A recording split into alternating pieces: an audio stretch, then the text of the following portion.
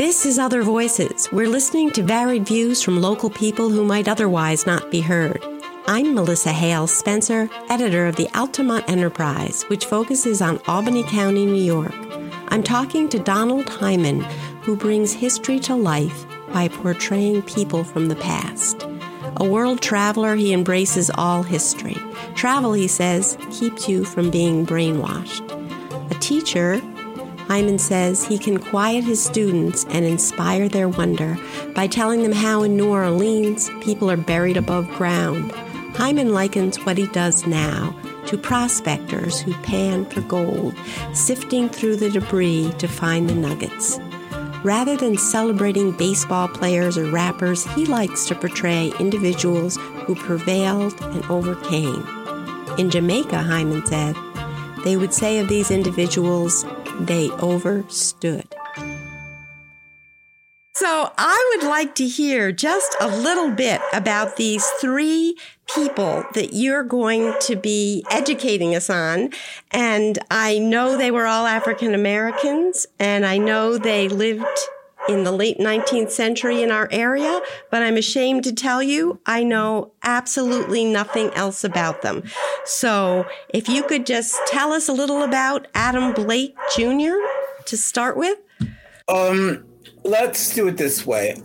In response to what you just said, I think that you do know about them. They're just not household names. So their legacy is really kind of more important than just their name on the product. In this case, the symbolism of it is that because of their contributions to this particular area, I decided to was invited to do a reenactment of them. And for example, you may not know Adam Blake Jr., but you know the Kenmore Hotel on Pearl Street. Am I correct?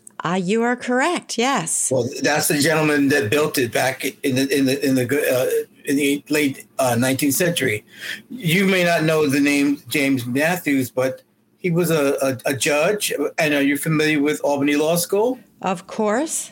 He went to Albany Law School, and he was the first African American to graduate from that school, and one of the first African American judges in New York State, I believe, as well as in the United States. So you are familiar with his legacy. Would be contributed to Albany Law School. Our friend Mr. Blake, his legacy is the Kenmore Hotel, which prior to the Kenmore Hotel, he had a Capitol Inn in front of what's known as the Capitol now. That we know that little park in front of where the Capitol is in Albany. Where that park is in front of it, that's where he had his hotel and business. And people like Charles Dickens stayed there. That's how prominent he was. So for about 20 years, that was the place to be when you came to Albany, with the who's who, the Skulls, and you name it. He just ran a tight ship. And as then well as the third one, yeah, we had just done a story 2 weeks ago on the burial, the vault where the Slingerland family is buried. Yeah. But tell us about James Dixon. James Dixon in the late 19th century was the caretaker for the estate. He received a certain endowment from Mr. Slingerland himself. He married one of the local women in the area, and there are newspaper articles about him. He was such a fixture in the community that when they had a massive snowstorm and blizzard, he got the machine and cleaned the area up so that people could be able to get back and forth through the area. So it's how can I put it? These people left an indelible mark in the community. They weren't looking for fame and fortune. Well, let's put it this way: they wanted success, but their legacy perhaps didn't get stamped on the national papers or whatever. So within their communities, which is us, they made an indelible mark. And some of what they did still stands today. Slingerland still stands. The Albany Law School has a scholarship program named after James Matthews. And if I'm not mistaken, I did a program in honor of him at the Old Institute of History Art a few years ago. And the African American students there have a club named after him, and they about 9 of them came to see the presentation. So that's important to me, especially when I go to Clinton Avenue and Henry Johnson Boulevard, and the house he lived in is still there. Okay, so this meant the legacies in terms of what these people were doing in the community were profound and prolific, and they're not household names, but what their work stands for itself, very much so. So how did you... I'm sorry, I didn't mean to cut you off. No, go ahead. They all come back to me like I'm listening to the lyrics to a song. Mr. Matthews was helpful in getting the Albany City School District desegregated. He represented William Dietz. Another name that I'll probably bring up, William Dietz was an inventor here in Albany that did something with one of the bridges, if I'm not mistaken, and had a patent on making ladies' boots more comfortable. So these people are there. They exist. They may not be household names, but they make some significant contributions. So your question, I don't mean to cut you off. No, that's fine. You have such a wealth of information just at your fingertips. I'm wondering, how did you amass this? How do you research these characters? And what is it like for you to become them, to portray them? Just tell us a little about that whole process. That comes with years of being able to do historical reenactors and characters, as well as being an actor myself. I've acted off Broadway. I've done several plays from a historical point of view. You find out one thing is that these particular people, to give them a voice, I try to find in their own words things that they would say or who they were, and you have to be very careful. And it's almost like it's almost like being a coffee taster or wine taster. Does it make sense to you? It does make sense. Okay, it's coffee, but you got 3 different kinds of coffee. You got hazelnut, you got French vanilla, okay. And you got Colombian, and they're all coffee, but if you taste each one, you can tell a little bit of the difference, right? I have to find the difference so that when you see me, if you see me do James Matthews or you see me do James Dixon, I have to find out the idiosyncrasies about that person. Were they left-handed? Did they have a limp? That would make them a little bit more real, right? Was he married? Did he have children? Was he older? And the little bitty stories, idiosyncrasies of facts about them make them a little bit more interesting. Blake is a businessman, and also very sharp. I sort of made James Dixon more of a tidbit more humorous than the other characters, in the sense that I saw him as being a part of the community and working with people and getting along, so he wasn't like nose to the grindstone. Judge James Matthews, he had to be a little bit more disciplined and ordered, but underneath that is a lot of wisdom and understanding, but persistent. So I have to be able to say, yes, I may be the first African-American to go Albany Law School, but I'm here because I had the talent to get in here. So I'm not trying to prove this to anybody else because I have the credentials and what it takes to get me here. So I'm not insecure as a result of being here. Becoming the first judge in New York State, African-American judge, okay, I had the qualifications and I had the credentials to be here and be a judge. So the confidence overrides the insecurity. And to be put on the pedestal to say I'm the first is not as important as the fact that I can do this. For example, how can I put it?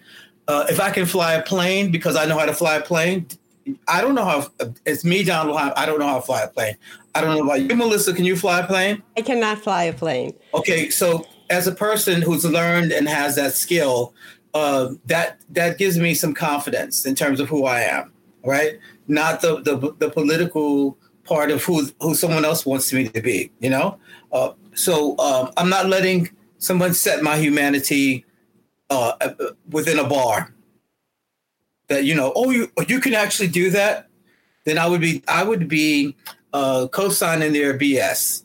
And that's not what these gentlemen were doing. They knew that they could do it. They knew that if the door were open, they would definitely go through it.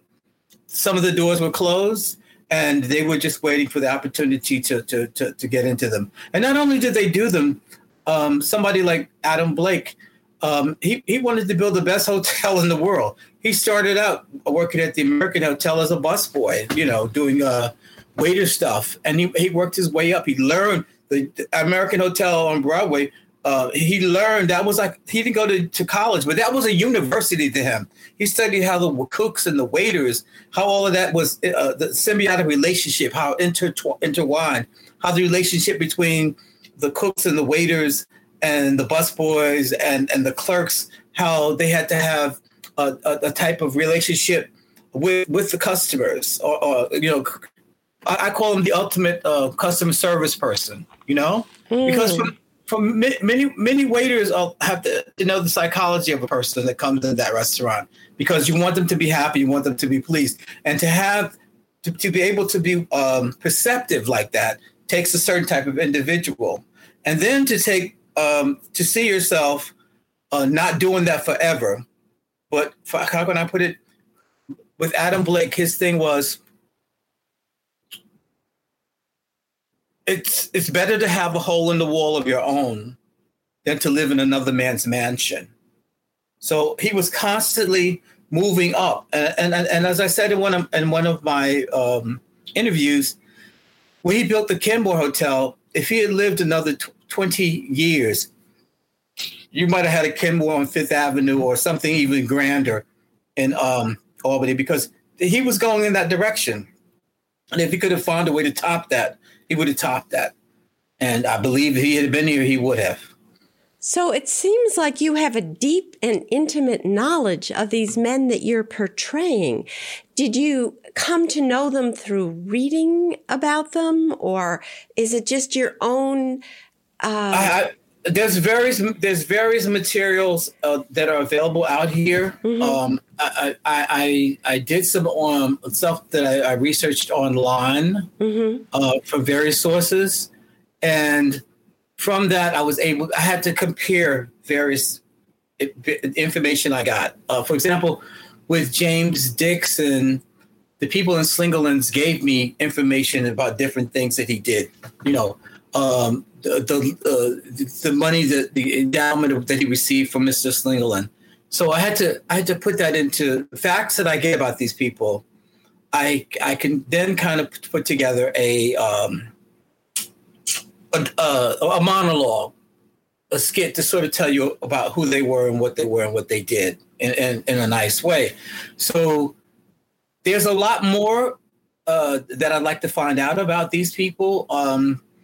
For example, with Adam Blake, the key to him was definitely his father. You know, his father worked for the Van Rensselaers, and that connection helped Adam Blake. Adam Blake Jr., Adam Blake Sr. was very prominent in the community. He was an abolitionist. When General Lafayette came to town, he was in the parade carrying the umbrella for him. You know, and so these gentlemen, Adam Blake Jr. is born into a world. Say, for example, if I was Duke Ellington's child, you know, I would be given a certain.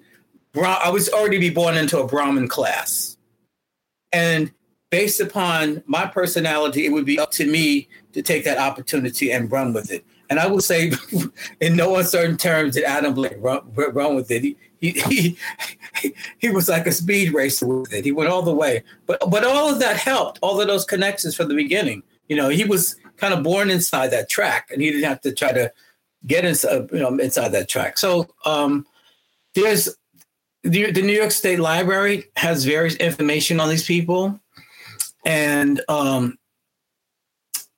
I like to look for letters and primary documents and church records. For example, I found out Adam Blake Jr. There was some type of memorial done for him at Israel AME Church. You familiar with First Israel AME Church in Albany? Mm-hmm. And we found that there's some stained glass windows that are there that are dedicated to him, which I didn't know, which fascinated me because I've gone to Israel several times. I've sang with the men's chorus there. I've been invited as a guest soloist. So I'm familiar with all of that. I'm looking around and I'm seeing, and when they show me which one it was, I'm like, oh, who knew? You know, and I guarantee most of the people probably that go there don't really know the connection.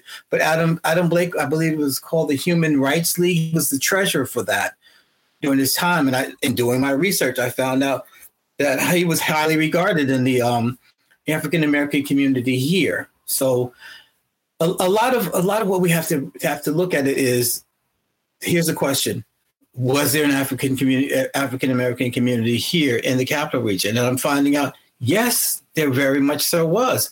And the fact that you have churches like First Israel, Morning Star, okay, there's one in Schenectady, Duryea AME Church in Schenectady. They go back, and they have kind of like an idea of, you want to find out what was going on in that community. You could probably get it from there, because a lot of the other stuff is lost unless you research some of the Times Junior papers and stuff comes up. Like, I have a friend of mine that does Moses Viney in Schenectady, or Walter Simpkins. Mm-hmm. And Moses Viney was connected with Union College. Elias Nafit, if I pronounced it correctly, the president of Union College. And he left him a certain amount of money, and when he passed away, and he opened up like a carriage service. And the land that he lived on, when he died, he left it to the Salvation Army. And guess what's on that land right now? I have no idea.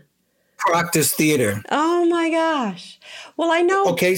I know Paul and Liz Stewart have done a lot of work in Albany, you know, around, they have the Underground Railroad house that I've visited many times. And they've done a lot to put together the local history of the African American community.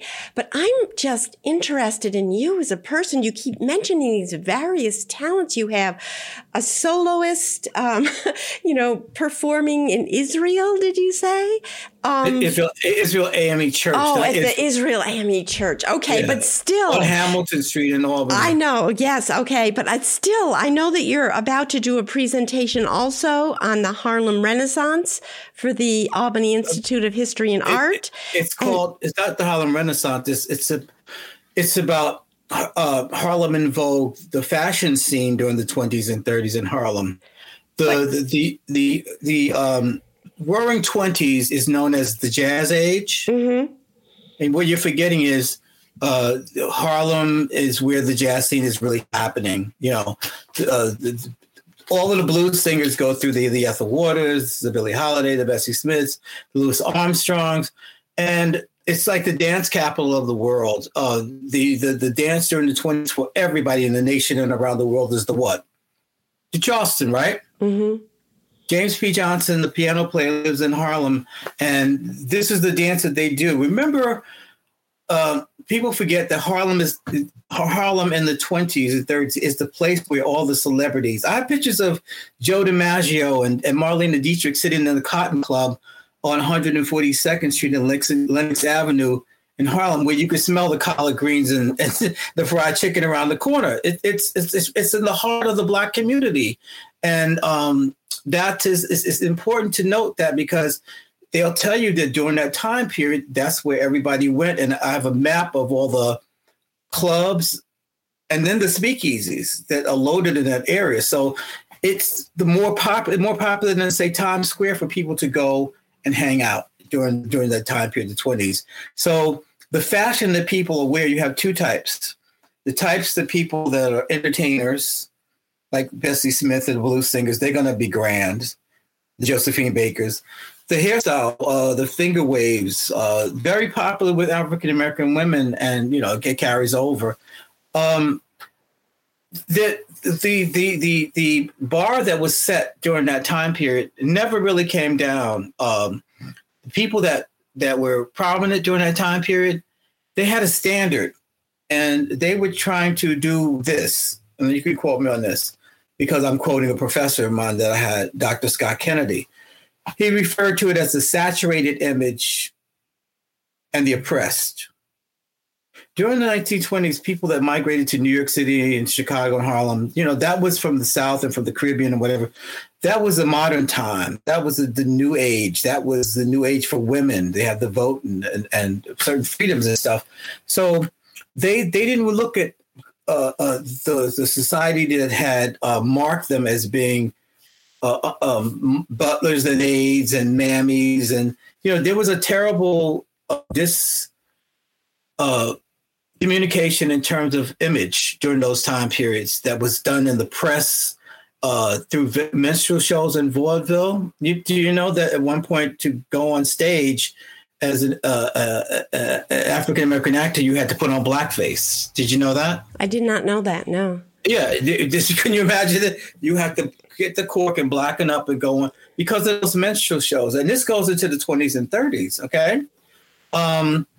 So changing all of that, changing that image, the broken English and the caricatures and was something that people during the Harlem Renaissance, they wanted to get away from. They wanted to show the art.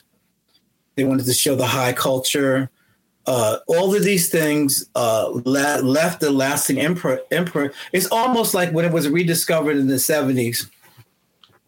It was like somebody had gone to Egypt and found the pyramids under the sand.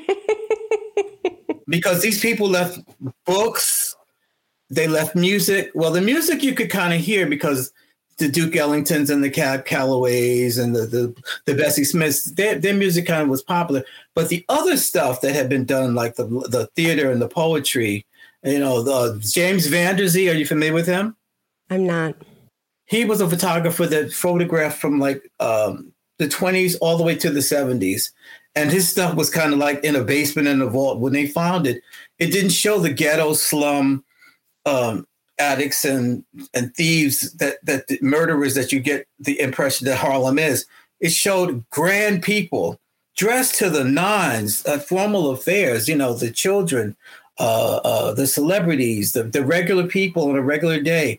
There was a certain amount of what I call in this upcoming show, dignity, elegance, and style. And that particular seed that was planted in Harlem never, ever, ever really left it. There was always that thing about looking good and doing good in the community amongst people, which is why you got in the 1950s, some of the most prominent African-American celebrities that became stars for life. Diane Carroll, Eartha Kitt, Sammy Davis Jr., Harry Belafonte, Sidney Poitier. And let's name some of the young people that were coming up, like Frankie Lyman and the Teenagers, who revolutionized rock and roll.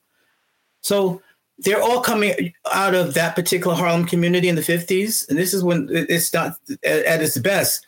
But the roots of what was put down in terms of to try to do better and be creative in the arts still flourished. There was an undertone that with the Apollo Theater being the center of Black entertainment in the United States. I think they said at one time there were 3 words around the world that were in English that were very well known: jazz, the Apollo Theater, and Harlem. Sidney Poitier once said that in the 1930s, when he came to Harlem, he had heard about Harlem in the Bahamas. And Harlem to him was jazz, Ella Fitzgerald, Duke Ellington, and that because they would get the radio from the Cotton Club, it would broadcast live. And that when he got off the bus at 42nd Street, he went to the train station and he asked a well-dressed African-American man, which way was it to get to Harlem? And the guy you go that way, you turn left, and you go down the stairs. He said when he got there and turned left and went down the stairs and he saw these trains going, he said if that was the way to get to Harlem, Harlem must have been a hell of a place. to get to. So there's I have pictures of my mother somewhere at the Savoy Ballroom in the 50s with her sisters, and they're dressed to the nines. You know, you think this was Grace Kelly or or Lena Horne or somebody. They just had this. Even growing up, my mother's friends in Harlem would have what was known as cocktail sips, and you were expected to come dressed to the nines. There would be a live band. And they were like formal dinners and dances to introduce young people to how to act in society, you know? Mm-hmm. And there was always this thing about being dressed. You know, you didn't want to have an appearance that was bad. And so fashion amongst African Americans in dress has been very important. So I studied at Parsons School of Design in Greenwich Village. For about a year, I studied fashion design, and the two periods that interested me the most were the 20s and the 50s, and both periods are very the designs and the style are reflective of the music. The jazz in the 20s very much affects the fashion, and the rock and roll of the 50s very much reflects fashion in terms of clothing as well as hairstyles. So moving along, is there anything I should say? Should I just am in awe of the depth and breadth of your knowledge. And I'm wondering, I know we interviewed you years ago and you were talking about, I think, being a teacher in Queens, and you were doing a display for Black History Month, and you had this whole basket full of stuff that wouldn't fit in a month, you know, and you've just gone so far and so wide on so many different things. If you could just kind of back up and tell us where all this enthusiasm came from, that you're just immersed in African American culture on all different fronts. I mean, music, fashion, arts, history. Just tell us a little about yourself, just how you got. Okay, I'm a Brooklynese. Okay. That means I'm from Brooklyn, born and raised. Well, not born, raised. You know, we'll buy the bridge and sell it back to you. I have a bachelor of science from the college. St. Francis College in Brooklyn. And then I have a master's degree from Long Island University in urban studies, and the other one in education. Okay, I'm a licensed social studies teacher. I taught in the city school district for quite a while, as well as there was a time period for about 7 years I was an adjunct professor at the College of St. Rose, which I really loved. So, getting into the different areas is fine. I beg to differ when you say just African American culture, because I'm familiar with history in general, being that that's like my background and study.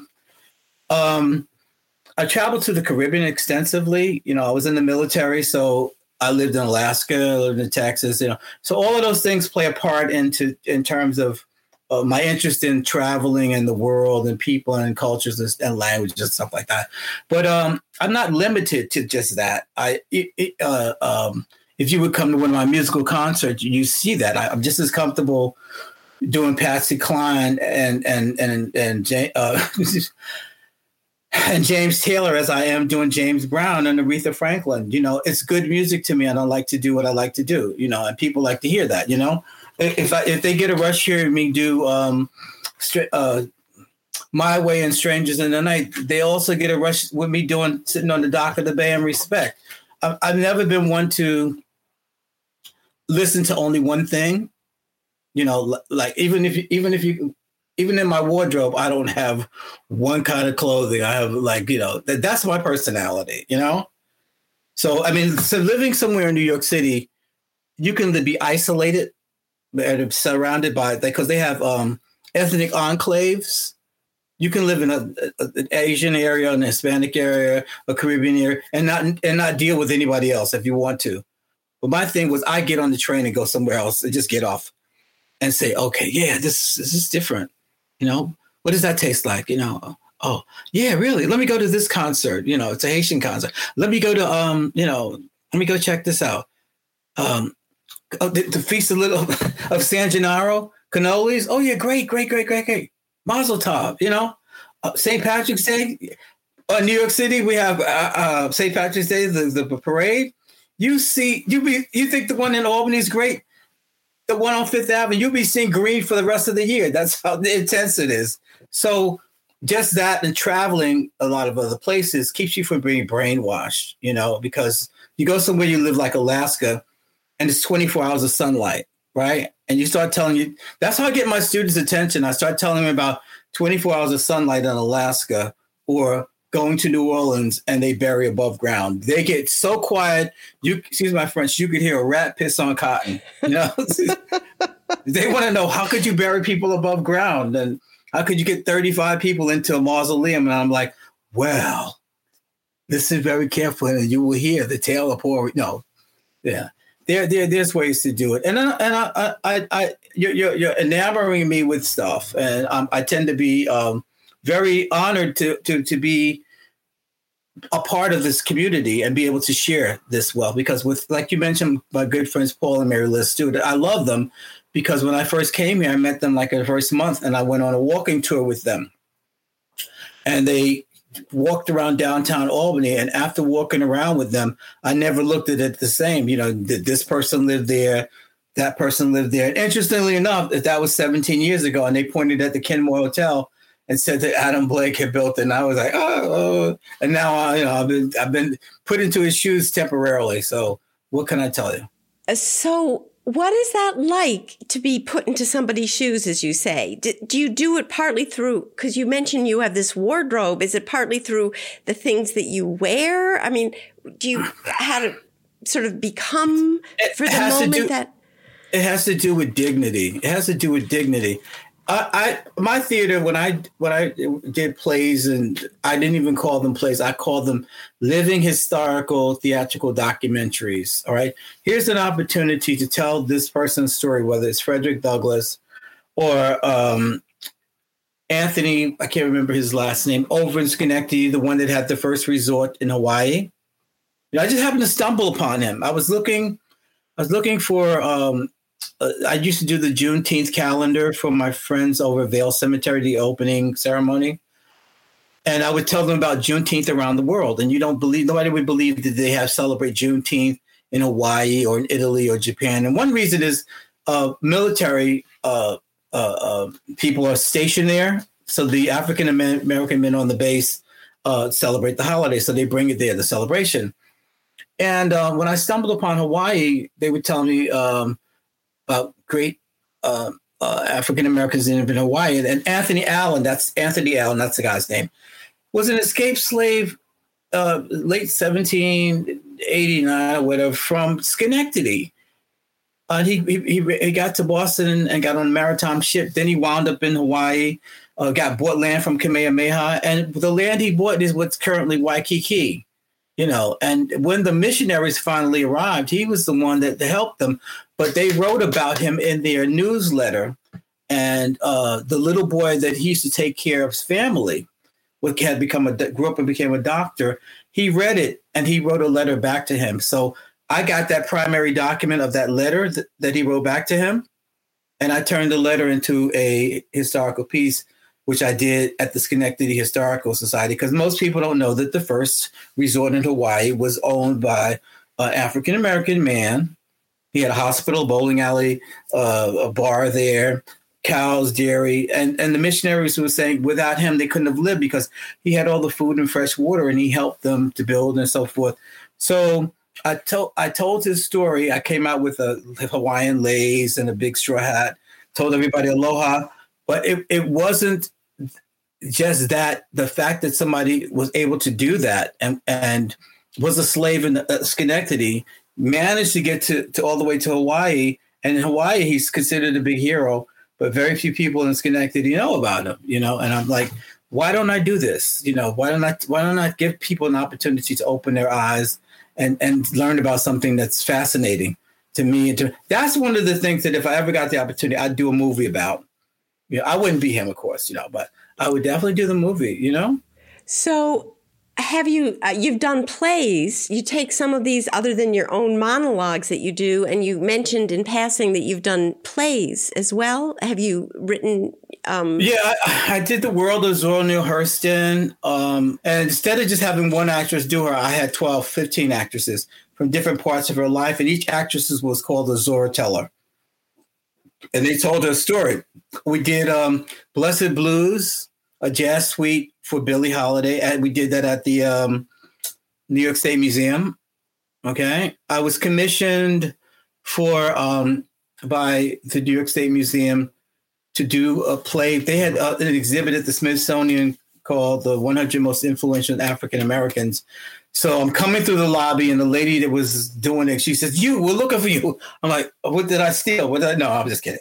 And so she goes, Miss Pat Scott, I'll mention her name because she was an angel to me.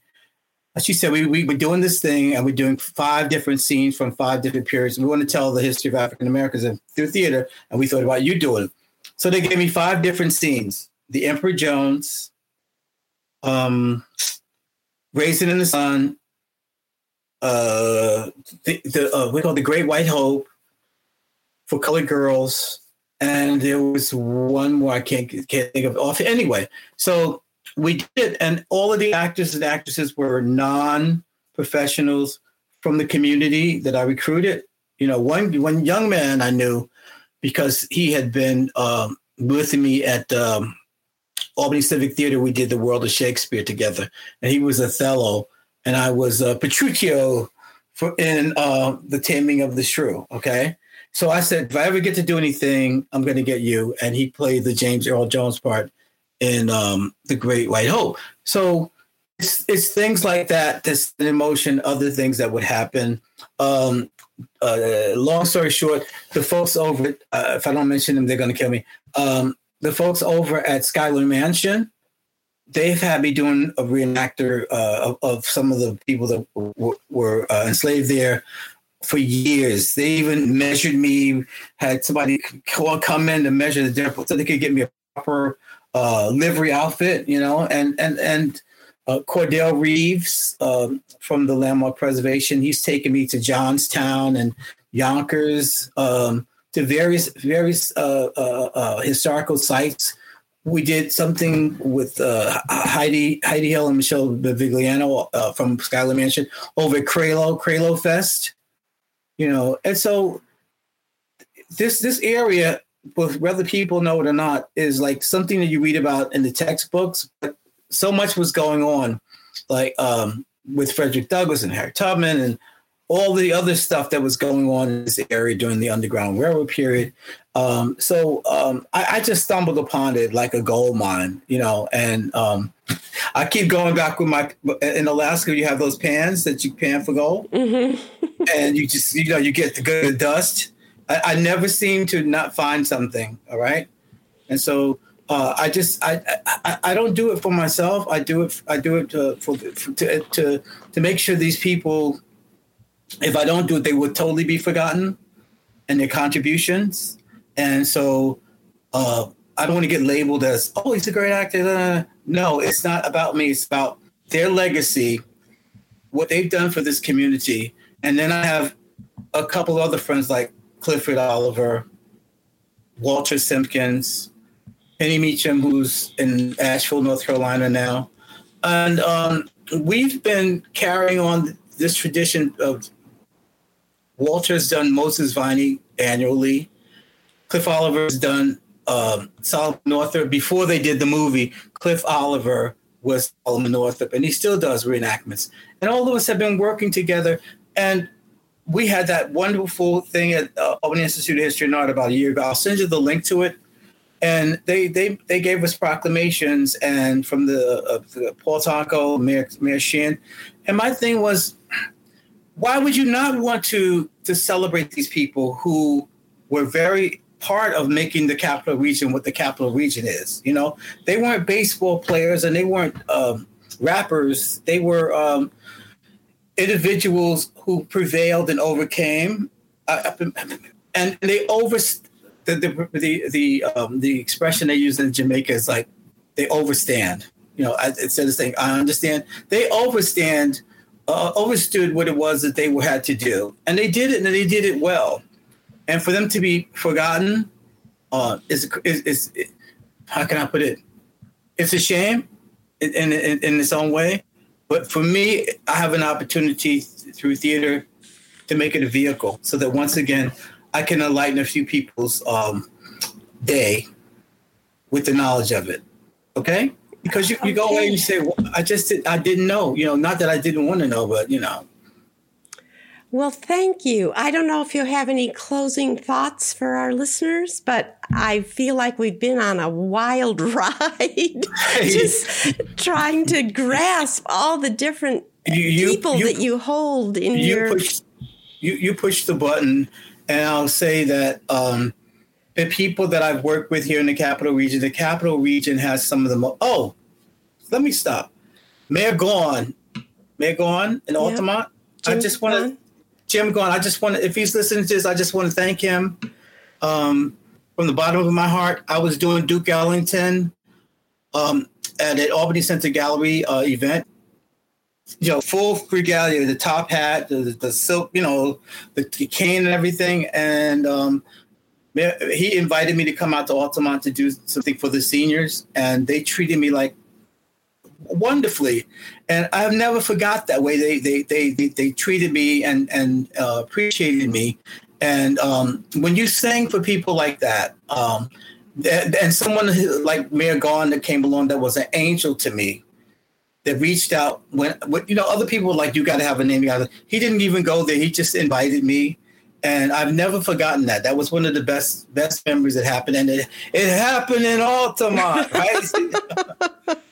I used to always bring roses to give out to all the ladies before I would sing, because my philosophy was, how can you sing a love song to a lady without giving her a rose? Oh, my God. My thoughts are, I have warm memories of Altamont and my friends at Altamont, and my friend, I can't remember her name. She was the secretary there for Parks and Recreation, but she knows who I'm talking about. It'll come back to me. But I want to thank them all again. And if they're listening, Altamont, you're still number one to me. I love you.